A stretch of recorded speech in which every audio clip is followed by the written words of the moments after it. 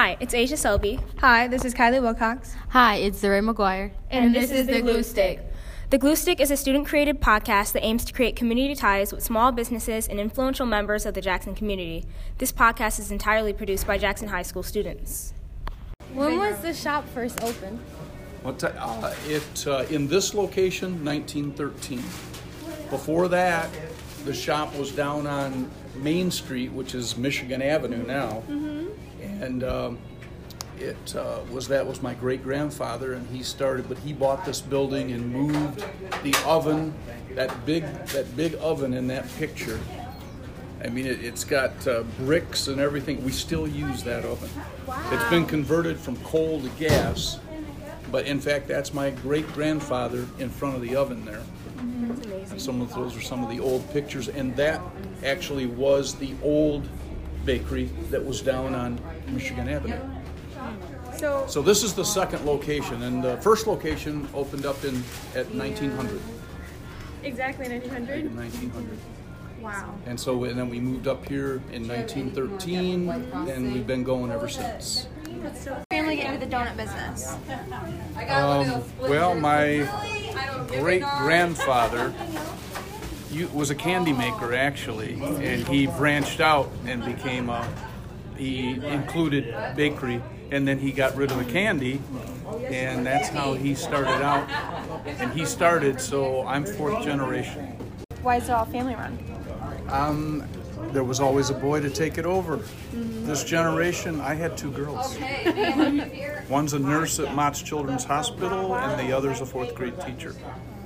So, don't know what's going to happen after me. Well, I'm sure you guys will do fine. Everyone loves these donuts. Great. Are all the employees related to you? No. Used to be, but we've gotten bigger. I mean, even though we've done more business, and they kind of feel like family. Because people stay here. Once, we get them so that they know what they're doing, and they like it here. So I don't turn people over. You do accept employees that are out of the family? Yes. What are the requirements? What are the requirements? Well, I like people to be 18 years old for my workman's comp. They kind of, if you get hurt on the job, which I've never had anybody hurt on the job. Partly because I do all the mixing, all the things where you can really, using the mixers and everything, I do it. But that's one of the things that my insurance company wants is 18 years old for them to be covered by workman's comp. And other than that, I like cheerful people because you're the face. I'm back there all the time. I can't greet my people that come in, and all they see are the donuts I make. Right. Yeah. So the people that wait on them, that's the cheery face. It's usually early in the morning.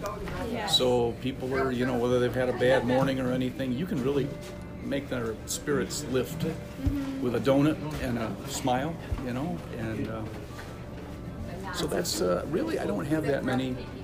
I just want requirements. I just like people that are, and I guess the one biggest requirement is they come to work. Yeah, we're only open 4 days a week, so gosh, if you miss one day, then you only work 3 days. So I really, and plus, most of the people here understand that if you don't work, it puts a hardship on everybody else. Because we don't have a bunch of people that we can call in, like Myers or some of those places. They'll take somebody from one department and shift them over if somebody doesn't show up. And we don't have that luxury.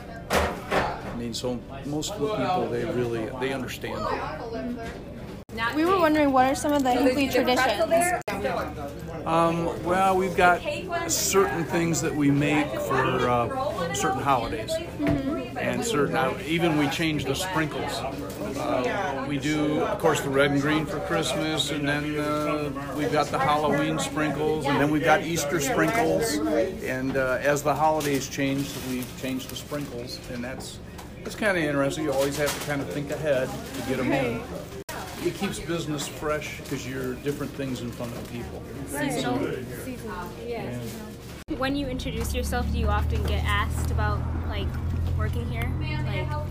Well, I try and stay incognito when I'm away from here, but it usually doesn't work. Right. I mean, we've been here for so long, and I'm going into my In fact, I've owned this place longer than any of my predecessors. Wow. Because I'm coming up on 39 years that I've had it. And so it's and I'm still going I still like what I do, and the customers are just great. The feedback we get, and Jackson's a great place to live. Some people, put it down, but I think it's a great place to live. Oh yeah. Why are the donut holes the signature item? I think probably one of the reasons is we're making them all day long. Mm-hmm.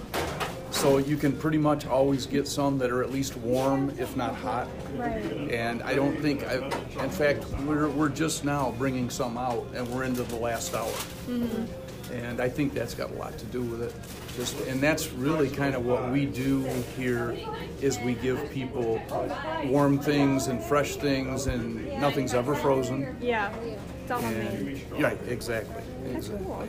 That's kind of, I learned that from my dad. Right. He from his dad, and we just thought that fresh and warm, it all kind of makes the same thing. People just know it's fresh. Right. Any secret family recipes? They wouldn't be a secret if I told you.